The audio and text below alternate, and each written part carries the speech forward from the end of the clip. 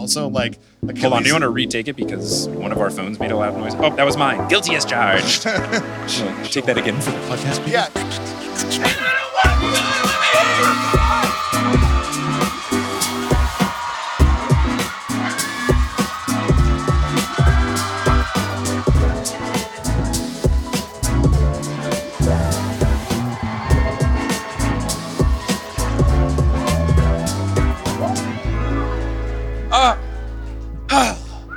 Vancouver, Canada, what is good?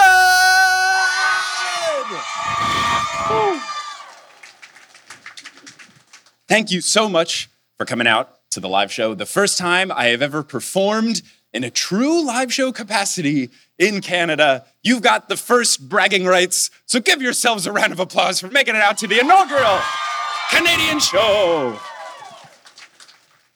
It is a delight to be here in this packed house in your lovely city and your lovely country. Took the Amtrak train up. It was super nice and very scenic. Took a little bit of time to go through borders things where I had a very lovely conversation about podcasting with the passport guy. And I couldn't tell if he was vetting me to see if I was some sort of, I don't know, hooligan coming into your country, or if he was just interested in podcasting. Either way, it was delightful, and everything here has been great. Now, we have a very fun show tonight, and we have a very chunky, meaty chapter of Percy Jackson and the Last Olympian to get into. Lots of spicy stuff going down. So let's bring our guest for this act of the show. Please make some noise for Nathan Cox. Hello, hello. Thank you. What's up, Vancouver? How's it going? I grew up partially in Bellingham, Washington, so I feel like I'm your your little cousin, except I'm older than all of you.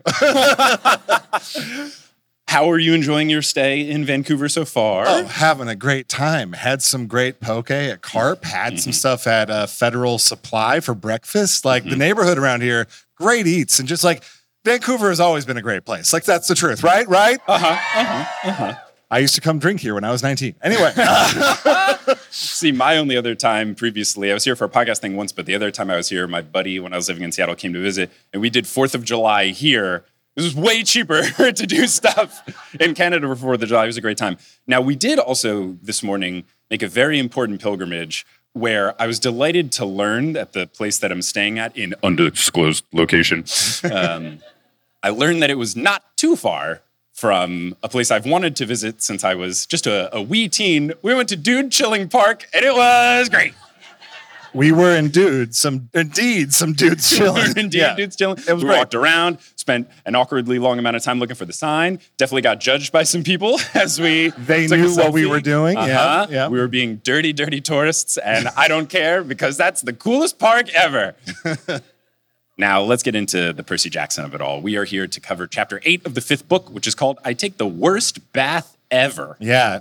Shoobs, can I disclose my status real quick? Yes. This is an important thing that, in an interesting instance, the live show people know less than the audience listening to this in the future after the podcast. Yeah. Unless someone came to the Seattle show and this show. Yeah. Really? Whoa! Dedication! Damn. So you know what's up. Okay. So, up until like a month ago, I had never read any Percy Jackson at all. And Shoobs talked to me about potentially guesting on the show. And I was like, I haven't read it. And he was just like, would you like to? And I was like, yes. So I sped through those books. And then we had a show 2 days ago in Seattle. And at that point, I had read up till the end of chapter 7. So that for that show, I was in the same shoes as Shoobs. A very nice pair of shoes. A very nice, yeah, it's true. Also accompanied by nice socks. These are T&O socks. Get them at the merch table. You get them at the merch table. They come in 2 sizes. They're medium and large. They're very comfy. So then after I caught up to where he is, in between 2 nights ago and now, I finished the book. So I am now an expert on Percy Jackson, and now I will be very careful about everything I say because I have promised I will do nothing to ruin this or to spoil anything for Shoobs, and I will say all of the notes that I wrote down were at the end of reading chapter 8. So if I wrote anything down that I say tonight, it's not with any of the knowledge that I have from the rest of the book. So I want to be very clear about that. Yeah. It's good, though. It's good. It's good. Yeah, you picked a good book. Okay. It's funny because you had finished all of the reading earlier today, and then right after you finished, you turned to me and said, okay, so what did we know by the end of chapter 8? Because you didn't want to get that extra info flooding in. But you taking notes while you read like I do, that'll help. That'll help true to form. Yeah.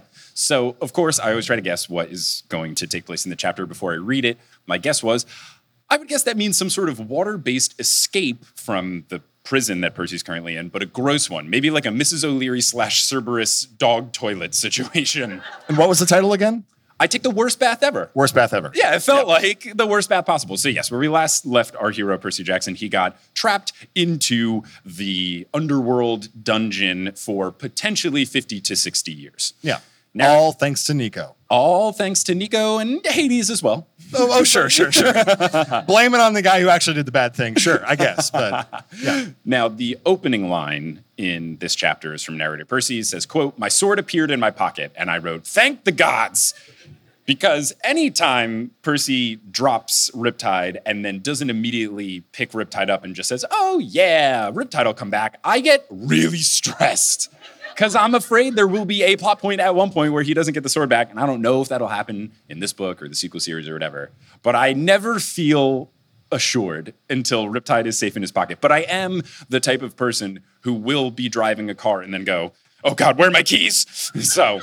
If you could pick any object that would be instantly returnable, what would you endow that with? Oh, like something that I lose all the time? Yeah, is it your hairbrush? No, because I'm always sure to know where that is. What is something that I leave often? Chapstick. Chapstick. Oh, that would be you? Yeah. Okay. Always need it. Summer, winter, always good to have. I would probably pick. I have an external hard drive that I back up all of my stuff onto. And it's not that I've ever lost it, but if I ever did lose it, that would be quite bad for me. So I think if it did have the ability, hopefully it would never have to use that power. Right. But if I ever did somehow lose an external hard drive, you just carry it in your pocket. I would want it back immediately. You just feel that brick back in your pocket. And you feel so much security. Yeah. Thank you, Brick. Brick of data. Thanks, Brick. Now, Percy's sword back in his pocket, good to go. He then sasses Riptide for no reason. Quote, yeah, great timing. Now I could attack the walls all I wanted. Look, Percy, maybe don't drop your sword next time if you want to have it around in a more useful moment. I know you got yoinked by the Furies, but don't take it out on Riptide. That's unnecessary. Your sword is very cool. Yeah, not Riptide's fault. Riptide is always helpful, always around. Just chill a little bit, Percy. Yeah. Percy's doing the thing that sometimes I find myself doing, which is like you're angry at a situation, you take it out on a person. That's not right. You're angry about your situation. You got tricked by Nico. It's not Riptide's fault. Yeah. Take it out on Nico. With your sword, Riptide. Well, you might see what's about to happen. So Percy is in a cell without bars, without windows, doesn't even have a door. He was shoved inside, and then the wall basically became solid behind him. It was a doorway, then it turned into a wall. He's worried that the room is airtight since the dungeon is for dead people who don't need to breathe. So he thinks, I'm not going to last 60 years. I might last 60 minutes. And Percy then, what does he do? Falls asleep. It's a great time to take a nap. It is a great time. He did, says the narrator, it's probably early in the morning, time zone-wise, where he's used to being. He's had a really stressful day. Makes sense. But also, we need to learn more information about the plot. So here comes a dream. Yep. He starts on the porch of Rachel Elizabeth Dare's St. Thomas Beach house in the morning. Her parents are sitting at a patio table while a personal chef makes them omelets. Mr. Dare is in a white linen suit because of course he is. And he's reading the Wall Street Journal because of course he is. And Mrs. Dare is wearing this very vacation-y, fancy outfit, and she is reading Condé Nast Traveler, which makes Percy wonder why someone on vacation would be reading about vacation. Pretty good point. Can't refute that. Just got to plan for the next one, yeah. That's true, but you got to live in the moment. Enjoy. Also, is the fanciest breakfast food an omelet? Because they're supposed to be like some of the most powerful people like ever. Yeah. And Rick's just like, they had someone making them omelets. Oh, eggs. Fluffy eggs. I'm trying to think. I feel like something that's difficult to make like a poached egg feels fancier. Eggs Benedict sounds like a douchey thing to order. Yeah, but like, how about some like diamond-studded pancakes? Oh, you know what would be the worst? It'd be edible gold, which like doesn't taste like anything. It is just a vessel to make food more expensive. Yeah, step it up, Rick. Let's get more fancy with the breakfast. Yeah. Rachel Elizabeth Dare is leaning over the porch railing. She sighs, and then Percy notes that she is wearing Bermuda shorts and a Van Gogh t-shirt. And the narrator, Percy, in parentheses, says, quote, yeah, Rachel, he didn't call her Rachel Elizabeth Dare, made me very upset. Rachel was trying to teach me about art, but don't get too impressed. I only remembered the dude's name because he cut his ear off. I'm sorry, Percy Jackson. Since when is knowing things not cool? It was such a weird thing to be like, no, don't think I'm a dweeb because I know things about art now. I don't know. Knowing things about art is cool. Yeah, and you can't blame your ignorance about art history on dyslexia this time, Percy. You don't need to read. You just got to look at pictures. But what artwork do you think that she had on her shirt by Van Gogh? Ooh. I think it was irises. Personally, she seems like a gentle, soft person. I would guess it would be the very famous self-portrait. I think that's a good one. Yeah, just with the ear chopped up. Because if she had Starry Night as him, right? Sure, cool. typical. Yeah. Just making it sure. If she had Starry Night, like that's too easy. That's like when in kindergarten, at least for me, everybody's favorite color was blue. So I was a weird little hipster and I was like, my favorite color is green. Yeah, it's like having your favorite band is the Beatles. Yeah. Yeah. Just like, too easy. What are you doing? Yeah. No. Anyway. No. Yeah. Percy then wonders if Rachel Elizabeth Dare is thinking about him or if she's sad that Percy isn't with them on vacation, because that's exactly what he's thinking, is that he would rather be on vacation with them. And then the scene changes, and I just wrote, well, that wasn't very helpful. That was not necessarily the most plot important of the dreams that he could have. Yeah, again, who's driving these dreams? Is it Morpheus, as we discussed in the past? But otherwise, like, his brain's just being a jerk, just trying to make him jealous. If Morpheus was doing it, that would make more sense, because he basically just wants Percy to be sad. Look how much fun you could be having, and look how grumpy Rachel Elizabeth Dare is because you're not with her. So the scene changes, and then he's in St. Louis, and he's standing under the arch, from earlier in the series, and there are huge thunderstorms overhead. There's a collapsed skyscraper a few blocks over, and the temperature is dropping rapidly. A reporter announces that collapsed building was evacuated. It had been abandoned in the past for deconstruction, so no one was in it, and then the nearby buildings have also been scheduled for evacuation. Everybody's supposed to get out of there, which is a nice little way for Uncle Rick to be like, nobody's dead. It's cool.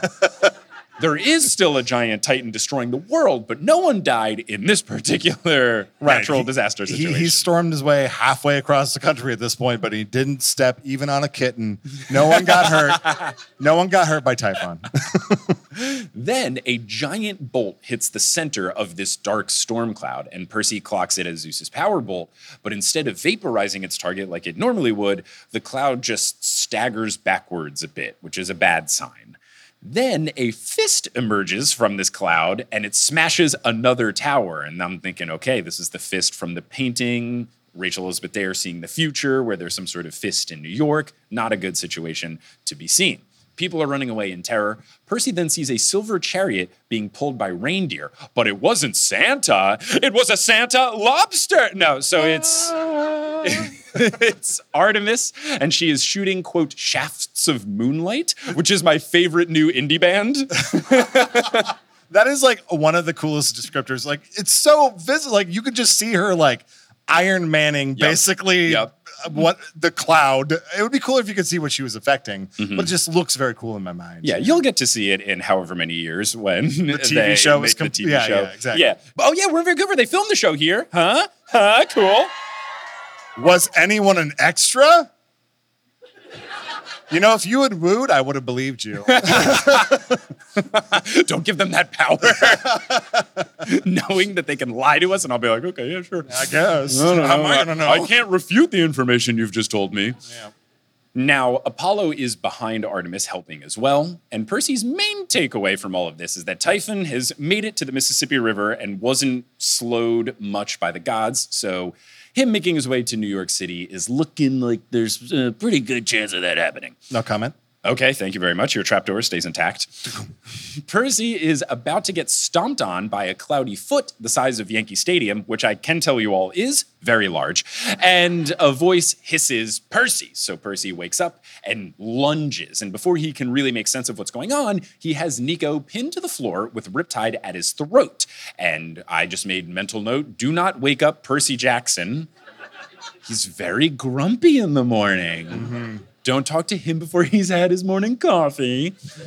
Nico struggles to speak, mainly because he does have a sword pressed against his throat, but he informs Percy that he is here to rescue him. Percy asks why he should trust Nico, and Nico says, "No choice," which, pretty good. And narrative Percy even says, quote, "I wished he hadn't said something logical like that. I let him go." So, totally fine, makes sense, all good. Nico gets up and recovers. Meanwhile, Percy notes that Nico's sword is sheathed, so he realizes that Nico could have killed him in his sleep if he wanted to, but still Percy is a bit hesitant to trust Nico. Yeah, understandable. He got stuck in a potentially room without air, ventilation for an undisclosed amount of time. Now, I have to say, when this happened, I had spent so much time after reading chapter 7 being like, how are they going to get out of there? Is it going to be the sand dollar that Poseidon gave him? Is it going to be shadow traveling? And then Nico just tweeted it out. He just poked a hole in the wall and was like, let's get out of here. Yeah. That easy? Come on. The security at the underworld has to be a little bit better, or else all the damn souls of all time are going to be upstairs. If Nico's just like, yeah, follow me. He can free anybody he wants to, I guess. Well, if you've played Hades, the video game, you do know that. I have a lot. Canonically, the security system in the underworld is not necessarily the strongest. Yeah, not the best. And we'll actually get to a bit of that a little bit later on, too. Yeah. Nico says that they have to leave. Percy very sassily replies, "Why? Does your dad want to talk to me again?" Nico winces and then swears on the river Styx that he didn't know what he was planning. Percy says that that's not good enough because you should know what his father is like. And honestly, it's a pretty good point by Percy. And that's a point I think you even brought up during the live show the other day. Nico says that Hades tricked him, and he starts to go into what Hades promised him, but then he realizes that that's irrelevant, just puts his hands up, stops, and just levels with Percy that they have to leave, and they need to do so quickly because Nico put the guards to sleep, but it won't last long.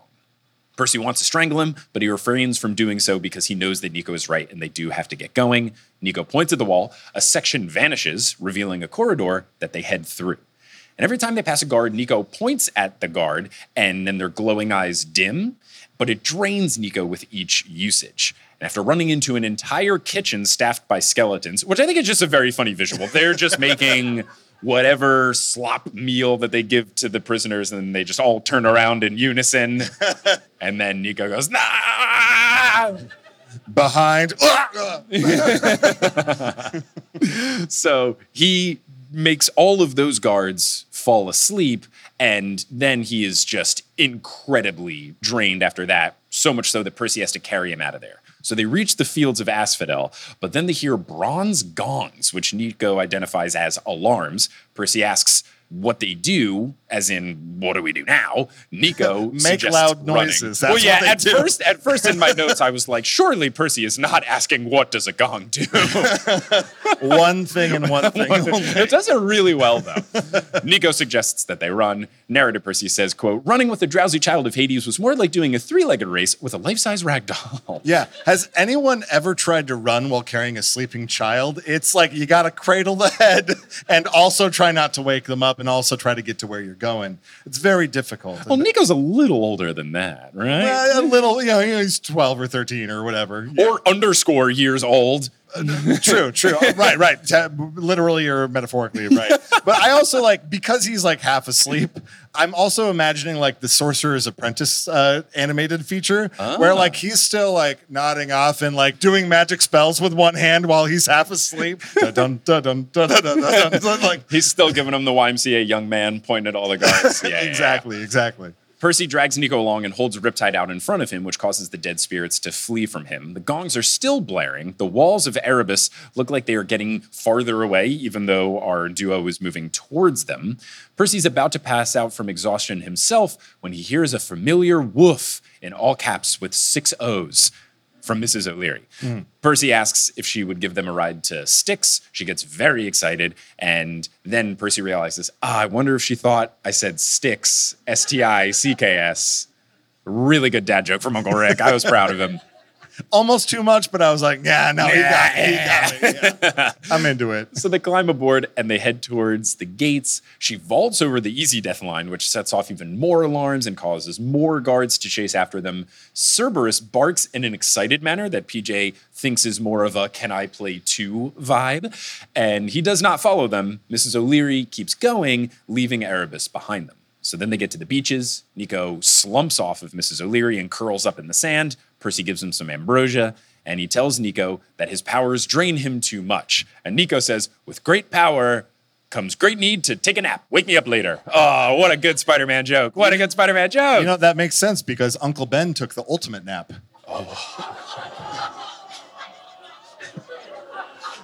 It's not too soon. And he's also fictional. It's been decades. That's really good. That's really good. Thank you. And that's also why I wore Spider-Man socks today. It's just for the one reference. Percy catches Nico before he can pass out. He calls him Zombie Dude, which is a very cool nickname, Percy, and shows him that they are at the River Styx. So now is the part where Nico tells Percy what the heck they're supposed to do. Finally, we get to learn the plan they've been talking about for 4 chapters. 4? Maybe more. More. Yeah. This plan was introduced in chapter 20 of book 4, Yeah. and now we're here in chapter 8, and then the whole demigod files, they didn't talk about it too. Too many. We finally are going to learn what's going on. Yeah. Percy gives Nico another serving of ambrosia. Nico snaps out of his daze and tells Percy that they have to hurry because Hades should be coming soon. The Styx is filled with odd items like ripped up diplomas and wilted corsages, the dreams people had thrown away as they moved from life to death. Yeah, you look in there, you see Oscars of theater majors who never made it. Oh. You see the physical embodiment of parental approval. Oh my God. You see screenshots of people getting Wordle in one try. I thought about this a lot. Yeah, look, I love that you're here to bring the sad vibes to the show. But also, what is your Wordle starting word? I change it every time. Like a just to true try to get it. competitor. Yeah. See, I do the true competitor thing where I used Salet, S-A-L-E-T, which will never be the Wordle word, but it's one of those harder ones that like still counts because statistically it's got like the hard letters and it was like a thing where it's like the best opening word to start. So feel free to use that. Because I'm in Canada, I'll say that it is adieu. A-D-I-E-U. That is good. Get a lot of vowels out in the mix. Yeah. Did you know that some Canadians speak French, but not a lot in Vancouver? I can feel all of you being like, not over here so much. That's the other one. Toronto, no, the other one. I did notice that as we walked through a grocery store today, and we walked by, what was Captain Crunch? He was like, Capitan Cronque. Yeah, something like that. I don't know. It was pretty good. Yeah.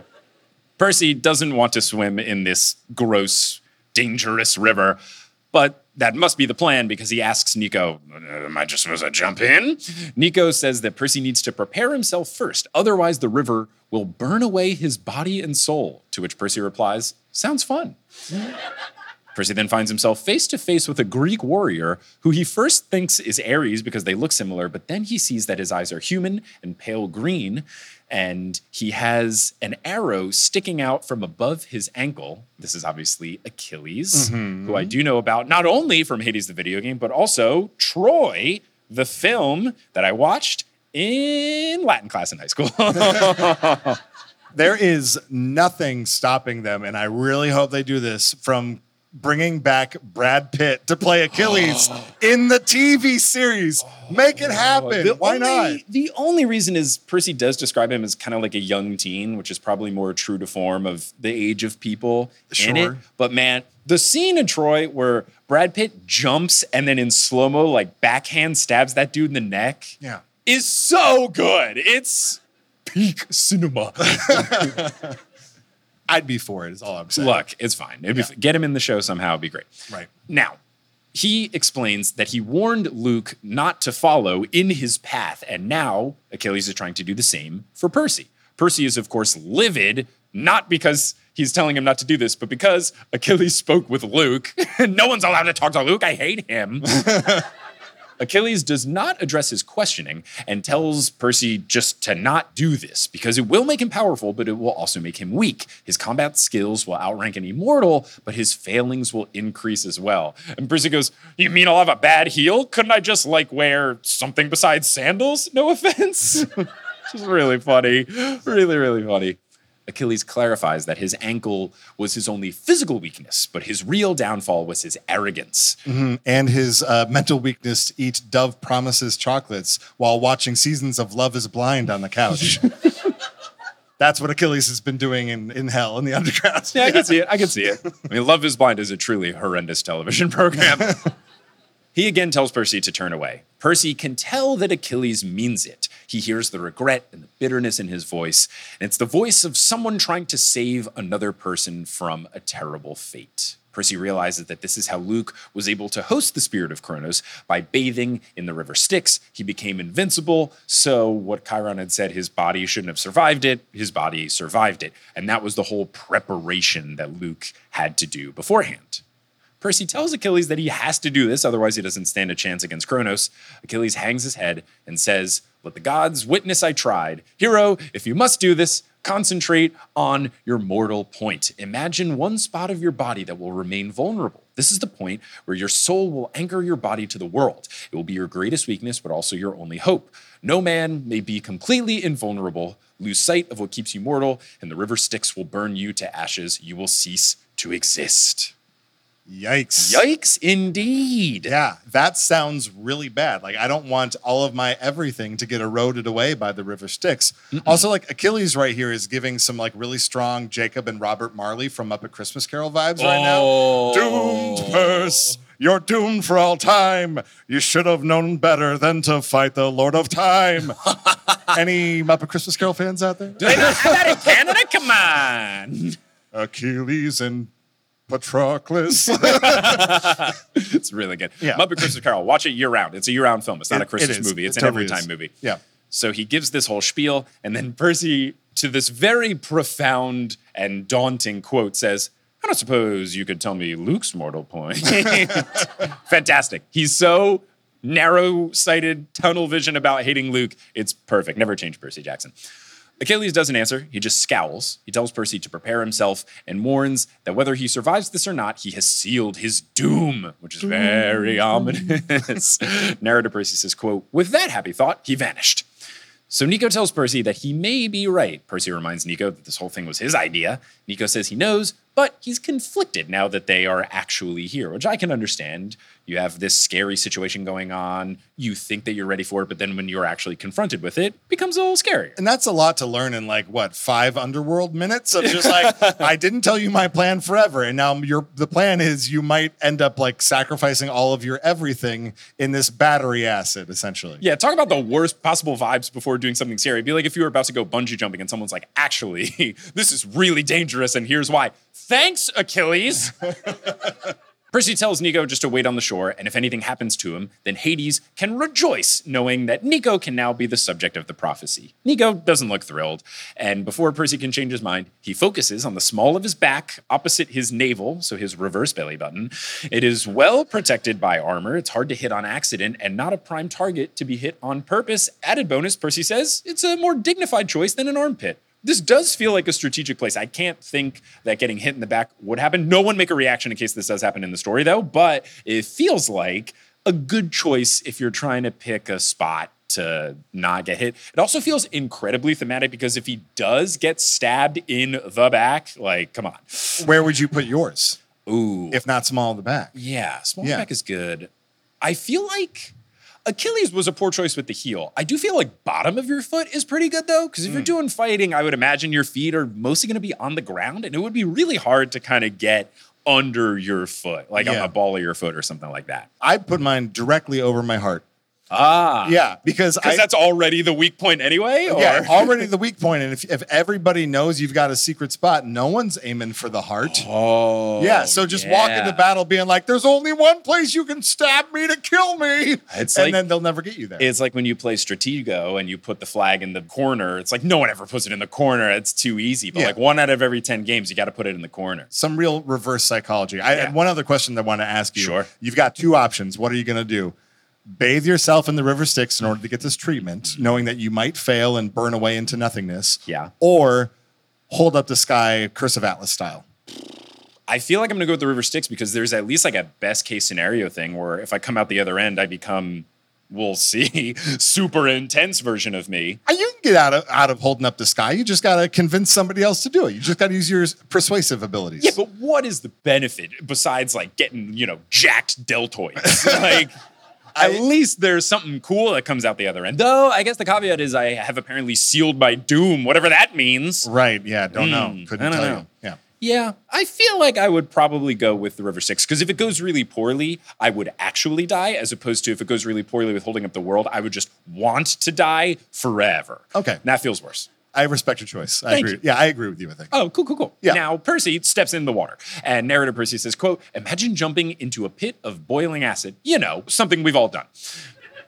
Now, multiply that pain times 50. You still won't be close to understanding what it felt like to swim in the Styx. I plan to walk in slow and courageous like a real hero. As soon as the water touched my legs, my muscles turned to jelly, and I fell face first into the current. I can't wait to see this on the TV show. It's going to be really funny. Yeah, just face plants. Yeah, and if I ever do get to the point where I talk to Walker Scoble after filming that, I will ask, how many times did you have to film the face plant scene? Percy goes completely underwater. He's unable to breathe, which is the first time that's ever happened to him. A fun little note. He understands the panic of drowning now, and his nerves burn, and he's dissolving into the water. He sees the faces of Rachel Elizabeth Dare, Grover, Tyson, and Sally, and I wrote my notes, no Annabeth? We'll see. Sally gives her blessing. Tyson says, be safe, brother. Grover says, enchiladas. The most motivational of all the things. Yeah, that is maybe one of the loudest I've laughed while reading the books. It's just like, enchiladas. Percy is losing the fight because the pain is too severe. But then a familiar voice says, the cord, remember your lifeline. And when this voice said dummy, I was thinking, I might know who this is. Percy then imagines a string reeling him out of the Styx by the small of his back, and confirmed it is Annabeth. She says, hold on, Seaweed Brain, you're not getting away from me that easily. The cord strengthens. And at this moment I realize, oh, she's not literally here. This is just her face coming in. Because at first while I was reading this, I was thinking, how did she get down here? Did she see the open crack? Did she follow them? Blah, blah, blah, blah, blah. Now, Percy sees Annabeth standing above him on the canoe lake pier with Percy having fallen into the water, so clearly some sort of vision. And she holds her hand outstretched, and she's trying not to laugh, which is very cute. She's in her Camp Half-Blood attire, and she even has her hair tied back in a ponytail underneath her Yankee hat, but she remains visible, which is interesting. And then she says to Percy, you're such an idiot sometimes. Come on, take my hand. Very cute scene, which I needed because in the whole Rachel Elizabeth Dare and Annabeth love triangle thing, I'm very conflicted, and it's hard and it's tough, but this was nice because I feel like many Annabeth scenes recently were grumpy, grouchy, not good, awkward, etc. To have something cute and endearing and helpful felt like a nice change of pace. Yeah, I agree with you there. But also when I was reading this, like I thought I was just like, okay, they just kind of breezed past like Grover and Tyson and Rachel Elizabeth Dare and all these other people. And then Annabeth was the one that tethered him back. It was like, I don't know if you watched Lost, but in season 4, like Desmond was losing his mind and he had to have a constant, and his constant was like the woman that he was in love with. And that's what like tethered him back into reality and made it so that he didn't die. Spoilers for season 4 of Lost. One of the best episodes of TV ever. But like for me, this was the moment while reading the books where I was just like, oh, this is the OTP. This is the one true pairing between the two of them where like if Rick's writing it this way, it doesn't mean that something else can't happen, but it's like a really heavy indicator that he's just like pointing in her direction and not in Rachel Elizabeth Dare's direction. Yeah. Those were my thoughts in the moment. So I'm just like, there's nothing else I'm supposed to take away from this besides like, I think that's pretty much what Nico said when he was wandering in. It's just like, think of one thing. Yeah. And so obviously he was thinking of her, which is very sweet. It's very nice. I agree with what you said.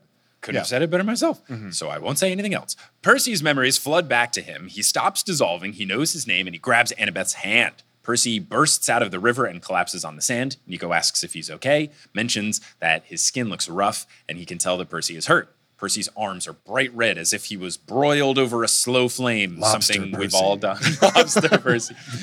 Even though Percy knows that Annabeth isn't really there, he still looks around for her because it just felt so real.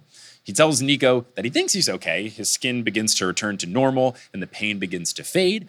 Nico asks if he feels stronger, but before Percy can determine what he feels, a voice bellows, "There!" And this has to be Hades. It is Hades, and he's with an army of dead old-school soldiers. He screams that Percy will not escape him this time, and he calls for his forces to destroy him.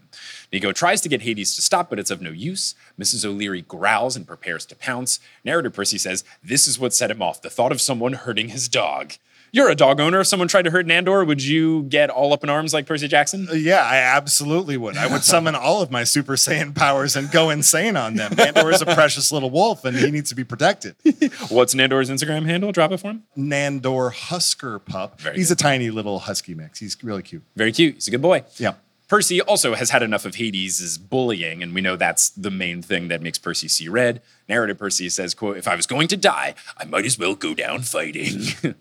Percy yells, and the river Styx explodes, and then I realized, oh, he's powerful enough to control evil water now. Cool. A black tidal wave smashes the soldiers, and they begin to dissolve. Redcoat soldiers aim their bayonets. Percy rushes forward. All 100 muskets miss him.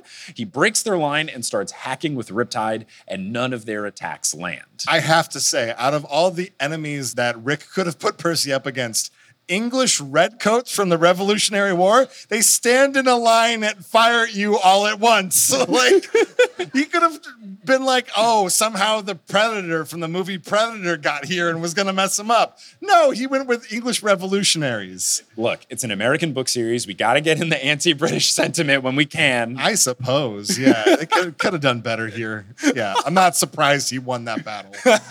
Percy goes into autopilot and is just on a rampage. Narrator Percy about this says, quote, "Riptide was no longer a sword. It was an arc of pure destruction." Yeah, essentially he was Super Mario and he got a star. Just do. Yep. Yep. Mhm. Really good. Really, really good. Percy busts through the enemy line and leaps into Hades' chariot. A dark energy bolt is headed towards him, but he deflects it and he slams into Hades, which sends them both tumbling out of the chariot. Percy has his knee on Hades' chest. This is awesome. This is super cool. Fantasy fulfillment right here. It's wonderful. Yeah, And wanted he's this. got Hades by the collar of his robes in one fist, and he's using his other fist to grip Riptide and point the tip over Hades' face. The army is silent and does nothing to save him, but Percy then looks around and realizes why that's the case.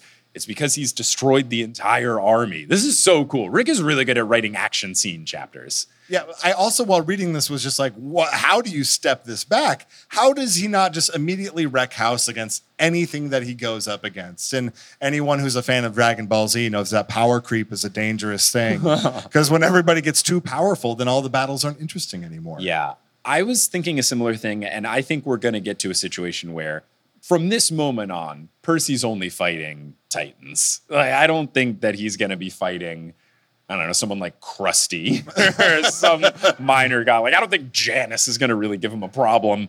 Yeah. I feel like he's only going to be fighting at least, minor gods, Morpheus, Titans, Cronus / Luke, all that kind of stuff. Sure. I feel like that's where he's going to be at. Though it is only chapter 8, though. There's a lot of book left. There is a lot of book left. We'll have to see. Hades gulps and says, "Now, Jackson, listen here." So Percy's really got him, which is really cool when you've got Hades like that. Percy knows that Hades is immortal and cannot be killed, but he knows that he can be wounded. Percy snarls and says, "Just because I'm a nice person, I'll let you go. But first, tell me about that trap." And at this point, I wrote in my notes, yes, symbiote Percy. Because if anyone is a Spider-Man fan, and this is basically when he gets the symbiote and is kind of Venom Spider-Man, where he's got a little bit of extra power, but it's like a little bit too evil. This is exactly what I'm feeling. Like a little bit of that dark energy in the mix where he is stronger, but it might be something where he can get out of control and he's got to reel it in. I'm intrigued.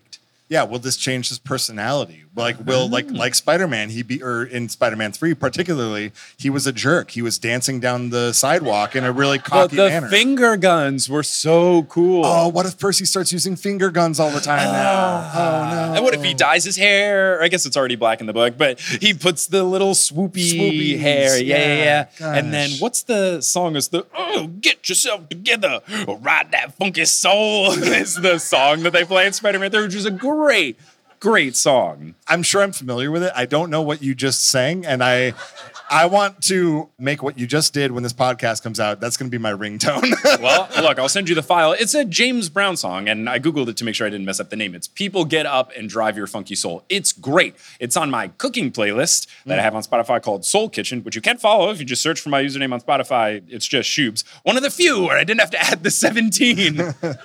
But you can follow that, and it's a good little cooking playlist where it's just like upbeat funk songs and stuff. Noted. I will follow. It's a good one. Good one. Anyway, that song could be playing in the background of every time Percy is walking, which is the better of the symbiote traits to have happen. That's true. Hades melts away, leaving just his robes behind, making me wonder, is Hades naked now? Like, does he poof back into the palace, and then Persephone's like, and Demeter's like, ah! Gosh, put some weed over your parts. Here, eat some cereal. Percy curses and gets to his feet while breathing heavily. His adrenaline wears off a bit, and then he realizes how tired he is. He also notices that his clothes have been absolutely wrecked by blades and bullets, but he is completely unharmed. So one of his abilities now seems to be invincibility. Pretty cool. I hope another one is tailoring, because or the ability to pull off ripped clothes. One of the two. Yeah. Nico is at a loss for words because he's jealous of the ripped clothes. No, he is at a loss for words for what happened, only being able to muster up, you just ... with a sword ... you just ... And Percy says, I think the river thing worked. And Nico goes, oh, gee, you think? Mrs. O'Leary is happy as a clam because there's bones everywhere. Yeah. She goes searching across this pile of bones that Percy has left in his wake. Percy then takes Hades' robe, which still has the faces of the tormented souls inside of it. He holds it over the river Styx and says, be free, and then drops it into the river, which I thought was pretty cool.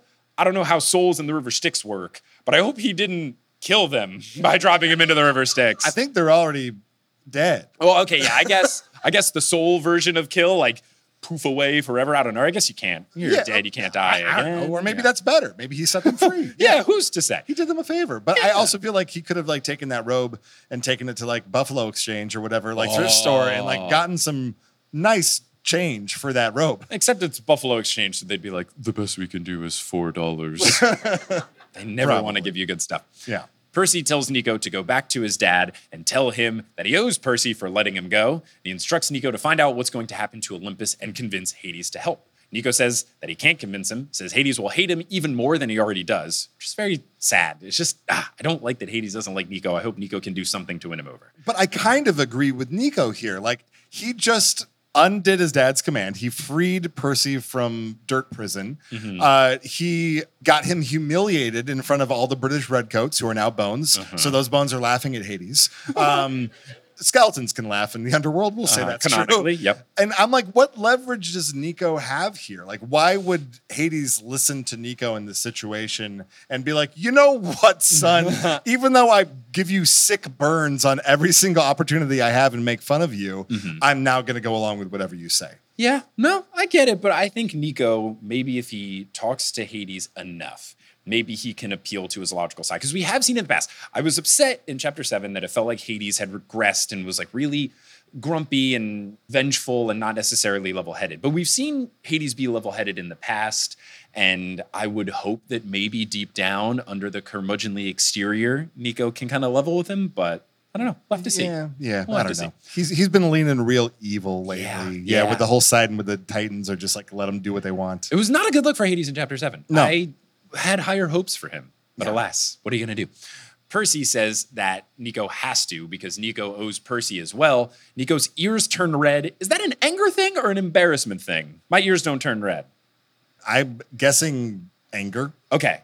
I was thinking anger at first, but then Nico kind of looks sad and immediately gets into trying to reiterate that he apologized. So it felt like maybe it was an embarrassment thing. I don't know. I thought it was maybe like blushing, but in the ears, I don't really know. Also, they've described him as like, as he's gotten more like necro powers, like his face is all white. Yeah. So if his ears are red, like it's really going to stand Very out. apparent. Yeah.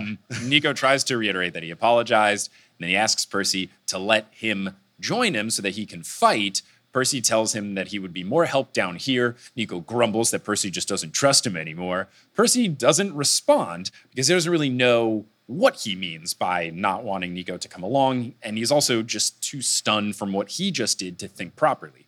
Percy takes a beat, though, and then realizes, Nico's young and he meant well, etc.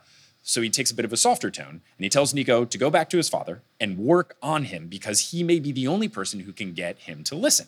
Nico agrees and mentions that he, Hades, is still holding back something about his mother, so he'll try to figure that out as well. And that felt like a little bit of a weird situation where Nico said something and Percy would go, okay, sure. Like Percy wouldn't really care, but I'm picking up on that as we will learn something else about Nico's mom, and that will become important later, but no one say anything. Yeah, no comment. Yeah, sounds good. Percy wishes him luck and says that he and Mrs. O'Leary have to go somewhere. Nico asks where. Percy looks at the way out and says, Petco. Sorry.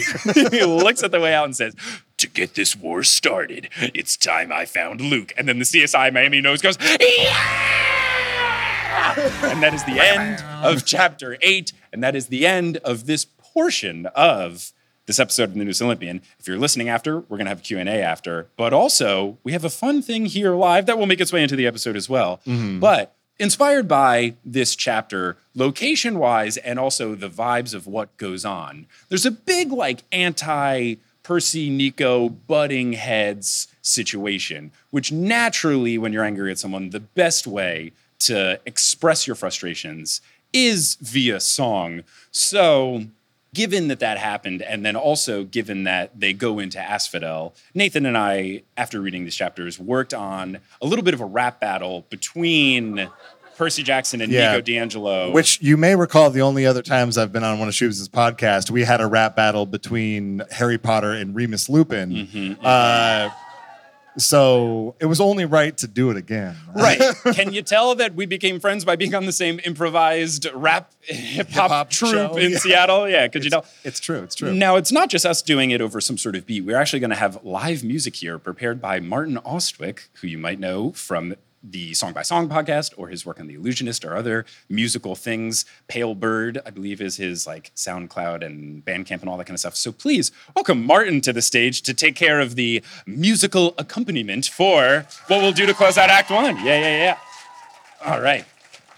This is why I posted on social media for everyone to familiarize themselves with Gas Pedal by Sage the Gemini, which is a perfect rap song. And that is the tune. We're going to be rapping this in the key of Gas Pedal by Sage the Gemini. Just a really great rapper who I think deserves better, mainly because when I saw him on Twitter today, I saw his pinned tweet was, I'm going to have to bleep this for the show. He put it on his Twitter handle was something to the effect of, being humble. I hate everybody here. Or no, I think it was, I'm not being humble anymore. Everybody. It's good stuff. So yeah, without further ado, this is Asphodel in the key of Gas Pedal by Sage the Gemini. If someone wants to please film this in their entirety and then email it to me after the show, I would love that. Shall we?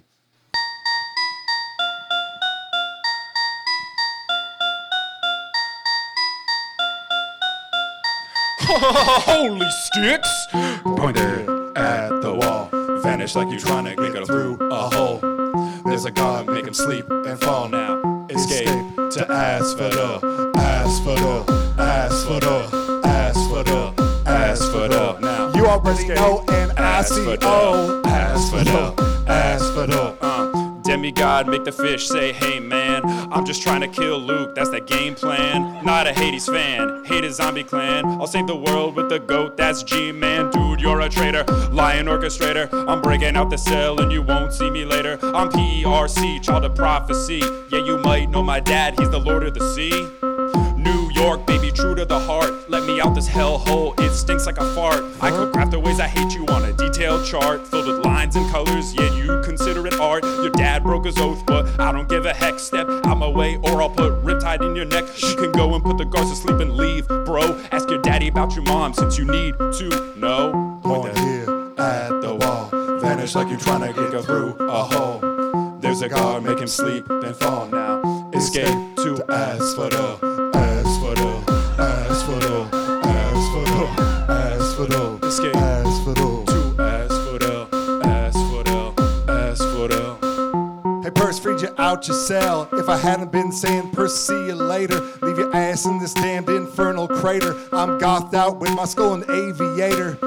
Black jacket, Percy, you can't hack it. You narrate the book, but you couldn't even crack it. My spells are so infernal. I summon the dead, write that in your journal. You're just a water boy, I play with the eternal. Keep the dead in my crew, you can call me the colonel.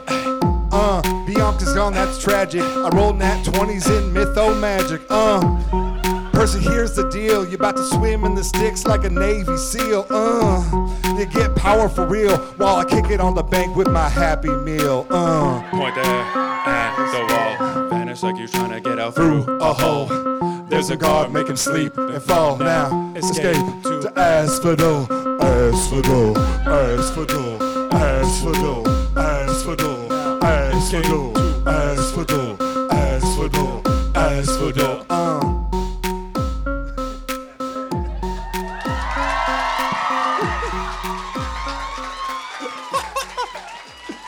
Worked out pretty well. Yeah, I feel all right. I feel all right. I feel good. Yeah. Now that is a conclusion. Thanks to Martin. Yeah, shout out to Martin.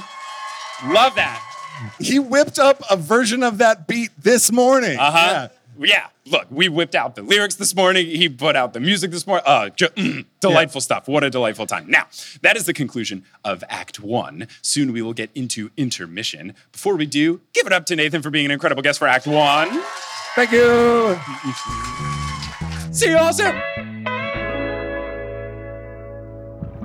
Now, wasn't that a fun time? Welcome to the Cashed Olympian Chicago edition. I'm coming to you from my hotel room in Chicago for LeakyCon, and I'm excited to tell you some stuff about the podcast. Now, if you enjoyed that little wrap that we put together, not only can you watch a video performance of it by going to the Newest Olympian's YouTube account, which is youtube.com/@newestolympian, but also you can download that song for free if you just click the link in the description of this episode. The link will also be in the description of the YouTube video.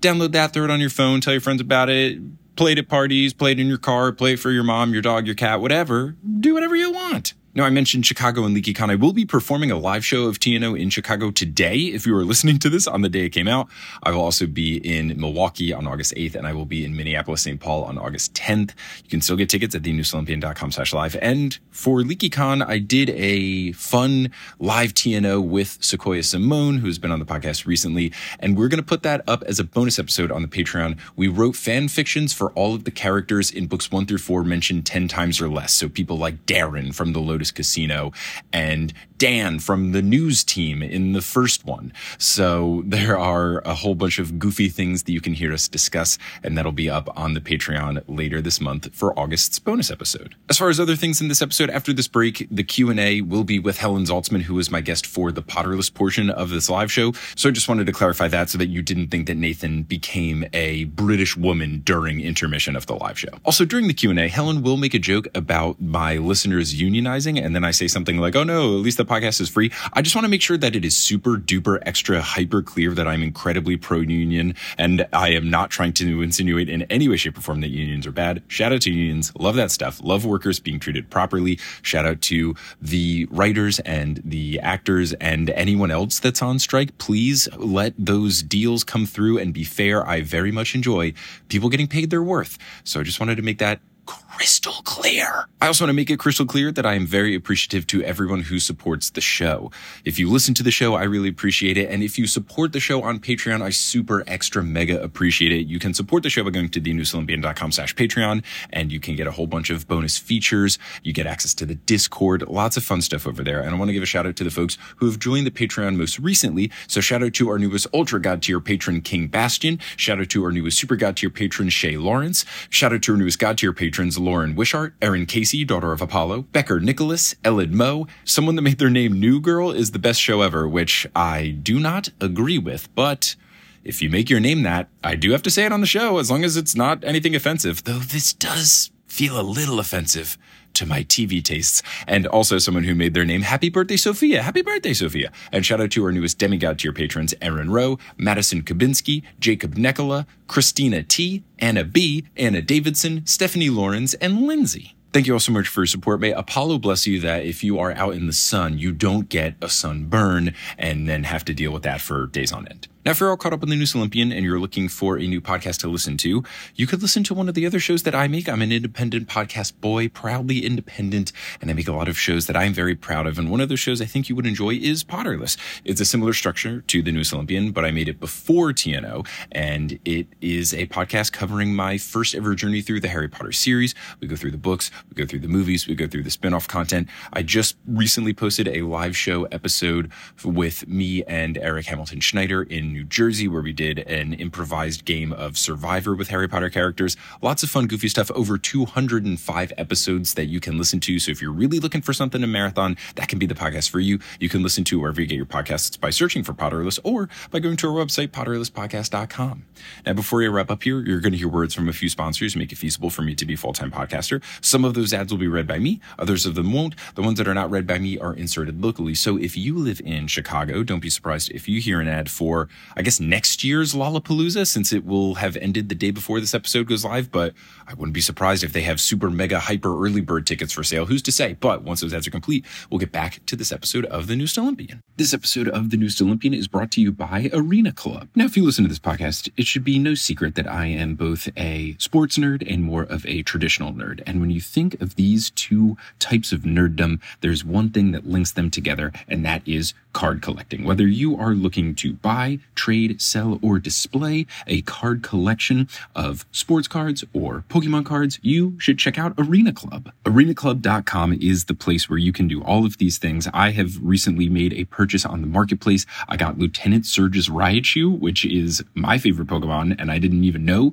that there was a Lieutenant Surge version of the Raichu. So that is a card that I now have, and it's not just some digital thing. I can have this card physically mailed to me. So there's a bunch of cool stuff you can do with Arena Club, including their slab packs. If you have ever done any sort of card collecting, you know that ripping packs or repacks can be a zero transparency type of thing where you're just hoping you get some sort of cool card. But what's nice about the slab packs with Arena Club is that you have full transparency. You see what available cards are there, what your percentage of getting them is, what the gradings are. So it is not a complete black box. You're going into this knowing what cards you might get. And I've been using Arena Club, and it's pretty cool. It's very easy for me to look up different cards. I can favorite them, see what I want, and then whenever I want them shipped to me, I can get them shipped to me, and then I'll have the physical versions of them. Right now, you can get 10% off your first purchase by going to arenaclub.com/TNO. Wow, that's a wild offer. 10% off a $400 slap pack? That's $40 right there. Anyways, that's arenaclub.com/TNO for 10% off your first purchase. So if you want to collect some cards or rip open some packs in a more transparent way,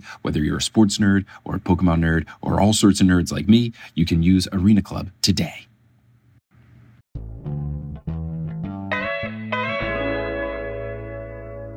All right, so we're going to be doing some questions now, and we'll do that until they kick us out of this very nice venue. Now, this first one, I love this subject line. This has nothing to do with anything of the show, but it's appealing to my heartstrings of loving Pride and Prejudice. The subject line is Caroline Bingley sucks.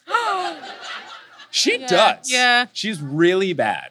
She does, but then also it'd be surprising if she didn't suck, because she's grown up very rich and only really valued for her marriageability, and she's not married. So I'd be like a real sour person. And also it seems boring. You're just waiting around for balls, and then at the balls you're like, well, this wasn't worth it. No, you can learn the pianoforte. Then you're like, well, the pianoforte is not really fixing the depressive malaise that I've sunk into for many a year, and I'll just take it out on my brother's prospective girlfriend. And no one recognizes my pain under this bonnet. What was the question? The question is from Anna.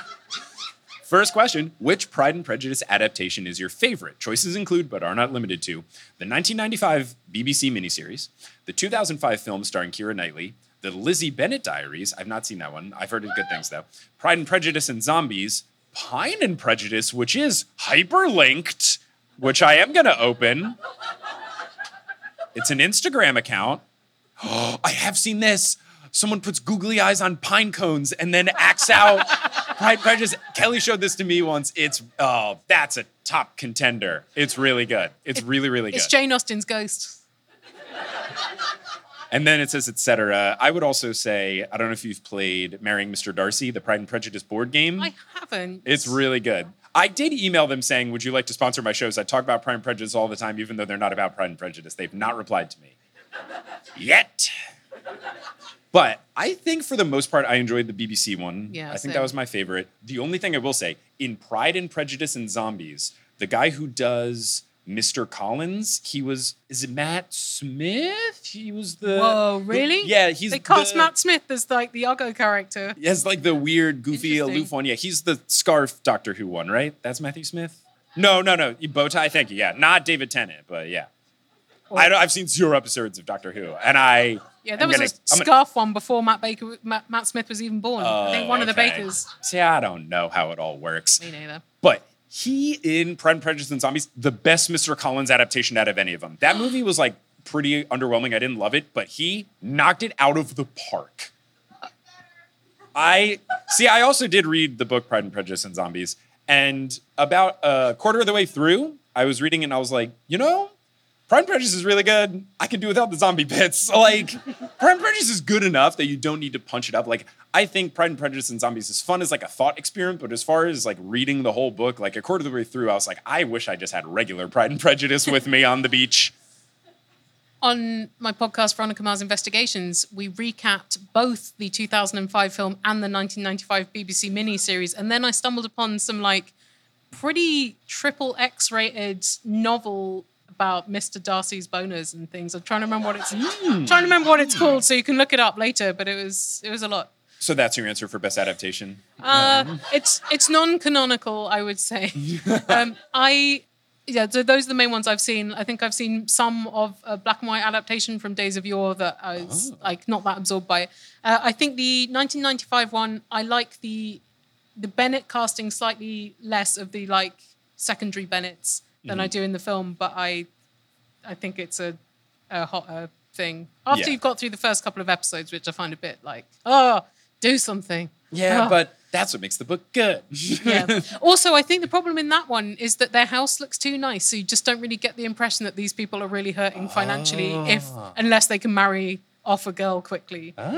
Whereas in the film, there is mud, but I think a lot of they got the mud right and a lot of other things wrong. It's just stuff. I did also see Anna did send an email 1 minute later that was called Vancouver, in parentheses, Caroline Bingley sucks, and then copy pasted to make sure that I potentially read it for the show. Canadians against Caroline Bingley. Okay, so this one is from Lexi, subject line, Vancouver live show. I live by Percy Jackson TV show sets. That's cool. Lexi says, hello, as mentioned above, I live/work right by the PJO sets in Aldergrove, BC, and got super excited every time I drove by. I even think I saw Uncle Rick once. That's neat. Their question. If you were to cast yourself in the PJO series as any character, who would you see yourself playing? I have said that I would love to just have like a bit role, because I know realistically I'm not going to get cast in anything big. It's not going to happen. Aww. It's just the world. I'm not an actor. They shouldn't. It's not my job. I do something different. They can hire me to make the official companion podcast if they want to do that, though. Uncle Rick, come on, inbox is open. I do really want to be, as I've said in the past, I want to be one of the possessed, zombified people on the cruise in the second one. Oh, now you're welcoming the zombies. I would love to be that. I think that'd be very fun.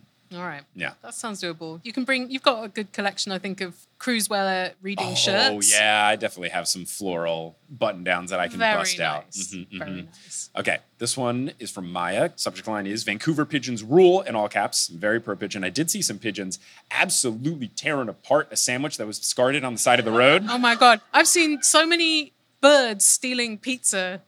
Seagulls, crows, snatching it out of children's hands. That's because seagulls and crows are bad, but pigeons are good and nice and the best, and they just scavenge discarded food. They don't actively steal food out of people's hands, like a seagull who literally took a sandwich out of Kelly's hand when we were in Oslo. Yeah, seagull stole Martin's ice cream in Australia. It was really funny. What kind of ice cream was it? Like a cone? It was a cone from an ice cream van, and like he'd literally just moved away from the van, which did have a "Beware Seagulls" notice. Oh, wow. And whoomph, in it came, knocked it to the ground. Dozens of seagulls descended. The thing was gone in seconds. Hilarious Fantastic. for me, not for him. He was vexed. Maya's email says, "Hi, Mike. Thank you so much for coming to Vancouver. If you had to choose one of these Canadian foods to burn as an offering to the gods, which would you pick and why?" The one that smells best while burning, obviously. All right, well, here are the choices. Poutine, ketchup chips, or Canadian bacon with maple syrup. That one feels like it would smell the best. Canadian bacon with maple syrup, get that little sweet smell. I would not pick ketchup chips because I would want to eat them. Ketchup chips are great. All dressing chips, you guys have figured it out.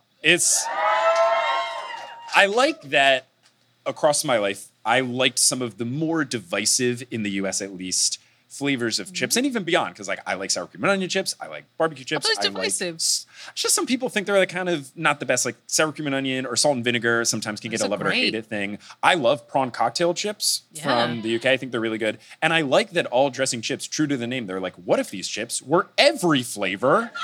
And it works. They're delicious. And I got a big bag of every flavor, all dressing Ruffles back at my place where I'm staying at undisclosed location. And I'm going to plow through them. If people want to find you, they'll just follow the... And then occasionally like, oh, that's so good. The other day, I tried some cucumber-flavored potato chips. How were they? Confusing. Because they primarily tasted of like 7-Up. They were really sweet. And then you got like a faint taste of cucumber, and then you're like, why have I done this? I love it. If these were good, you would have seen them before at some point in your life. Okay, so this question. What was the question? Oh, yeah, you can't burn poutine because it's too wet. Yeah. No, yeah, I think the bacon makes the most sense. Also, I don't know, bacon, is Canadian bacon like more like ham, though? Okay, good. Also, you're doing it right. Because America, where we're like, let's burn the bacon and say that that's good, poor decision. It's not, I hate crispy bacon, not a fan. I like my bacon floppy. Canadian bacon, it's good. So this one is from Mahi, says, "Hi, Mike. I don't really have a question. I just want to say I flew in from Calgary, and this is the coolest show ever. The rap battle is an excellent touch. I did pick this one because the subject line was all the way from YYC, and I do think it's funny that all the airports are like the exact same thing, like YYZ, YYX, YYC, whatever. And that's got to be real bad. I'm already confused. Like in New York, there's 3 airports, and I'm always terrified that it's going to be like, I've picked the wrong one. I'm at JFK, but I need to be in LaGuardia. That's got to be really confusing when you make sure you like bought the ticket from the right. The cities are all hundreds of miles apart. I guess, yeah, that's true. That's true. But I'm always just afraid I'm going to be at the wrong one. I just meant to get on the calendar line down to Vancouver Airport, and I ended up in Winnipeg. Okay, so here's a good one. There's so many good questions, but as we've said, we got to get out of here. So let's do one final question, and then we'll go. This has been very fun. Oh, cool. This is great. I wanted to get something from this. So Kira says, "Hey, Shubes. First of all, thank you for posting about people coming to the live show by themselves. We've gotten a group together of 12, and we're so happy to have met some fellow Mike Schubert podcast nerds." So this is a cool thing where it happened in the Amsterdam show where someone was like, "I don't know anybody," and I posted on Instagram, and then they're like, "Now 16 of us are going together." I think it's super cool. Wow. I also think they're going unionizing. to things alone is fun. Yeah. Solo Mike Schubert fans. Well, thank God the podcast is free.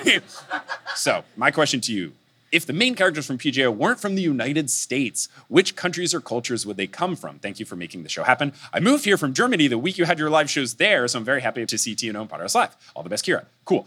So, Percy Jackson characters, let's see.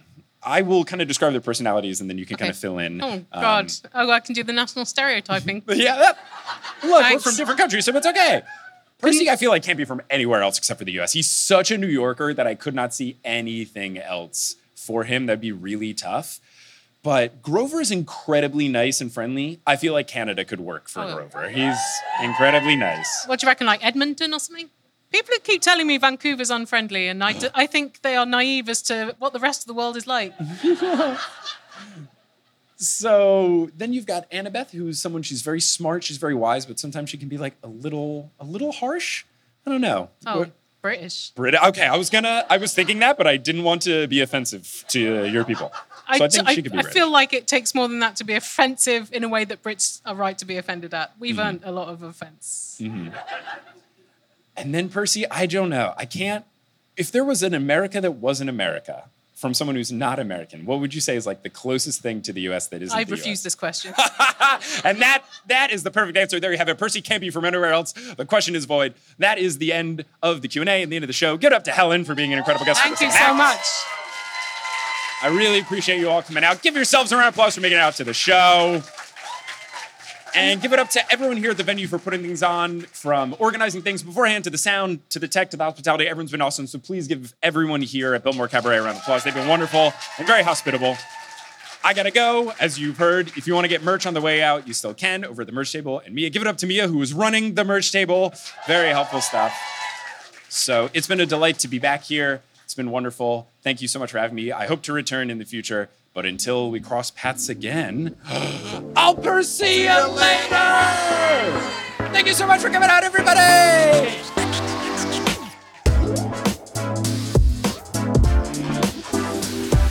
Hello. Thank you so much for listening to this episode of The Newest Olympian. This podcast is created, hosted, and produced by me, Mike Schubert. I also run the social media and the website. Our editor is Sherry Guo. The music is by Bettina Campamanes and Brandon Google, and the art is by Jessica E. Boyd. If you want more TNO in your life, there's a couple different places you can find us. You can find us on social media. We're at Newest Olympian on Twitter, Instagram, and Facebook. We're on Reddit, reddit.com/r/The Newest Olympian. And then Patreon has a whole bunch of bonus content at thenewestolympian.com/Patreon. Speaking of the Patreon, I'm going to give a shout out to our producer level patrons, our members of the Olympic Court: Kelsey Gillespie, the Damn Steam Nuggets, Vicky Garcia, Ellie Hoskovchova, Veronica Bartova, Haley Hastings, Robin Garcia, Frida Vikstrom, Megan Moon, Craig McRoberts, Taylor Payne, Giselle Salvador, Peter Johnson the Twin, Sabrina Balsiger, Boney Pony, Heather McMillan, Casey Williams, Polly Burridge, Nikki Harris, Tatiana Schmidt, Sandra Rose, Josh Sayer, Joshua Wilkie, Abby Ryan, Wise Girl, Ashton Gabrielson, Marco Redhouse, Caden Mack, Sam Reeby, Riley Kiddes, Mary Kelly, Audra, Mrs. O'Leary, Rodith Kalma, Milo Kim, Fred Cabras, Harlan Christ, CC Reeds 23, Sandkopf, Julia Kendall, Emil Oskar Thomason, Liz Cardigan, Zachary Hamilton, Sarah Neal, Ricky, John Drielsma, Demigod Nurse, Rayla Matthews, Riley Draken, Lunica Dune, Sky Mallory, Elizabeth Obermiller, Aidan Parziani, Biggest Tyson Fan, Hunter Landstrom, Captain Jack Rackham, Sky Captain and the Princess, and King Bastion.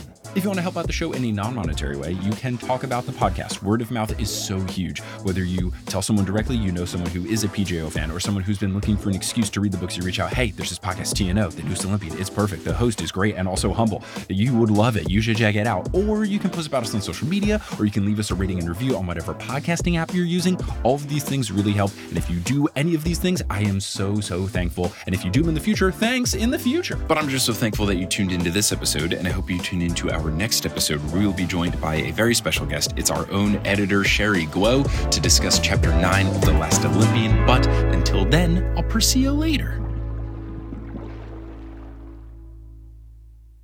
Hey everyone, how's it going? It's me, ASMR Mike. So I'm currently coming to you from the hotel room here in Chicago, and I'm just going to walk around the room, make some noises. I've been recording this on my phone so I can be a bit mobile here. So here's me scratching a chair that I had the phone and my laptop resting on as I did the mid-roll break and the outro and all that kind of stuff.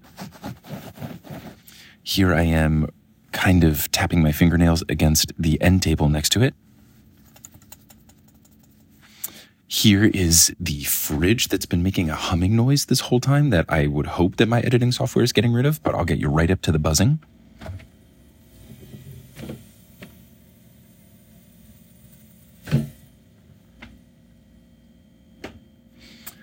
And here I am fiddling around with some of the locking mechanisms on the door to the room.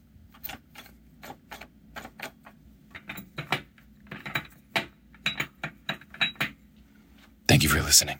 Hello, it is Ryan, and I was on a flight the other day playing one of my favorite social spin slot games on ChumbaCasino.com. I looked over at the person sitting next to me, and you know what they were doing? They were also playing Chumba Casino. Coincidence? I think not. Everybody's loving having fun with it. Chumba Casino is home to hundreds of casino-style games that you can play for free anytime, anywhere, even at 30,000 feet. So sign up now at ChumbaCasino.com to claim your free welcome bonus. That's ChumbaCasino.com and live the Chumba life. No purchase necessary. VGW. Void where prohibited by law. See terms and conditions. 18+.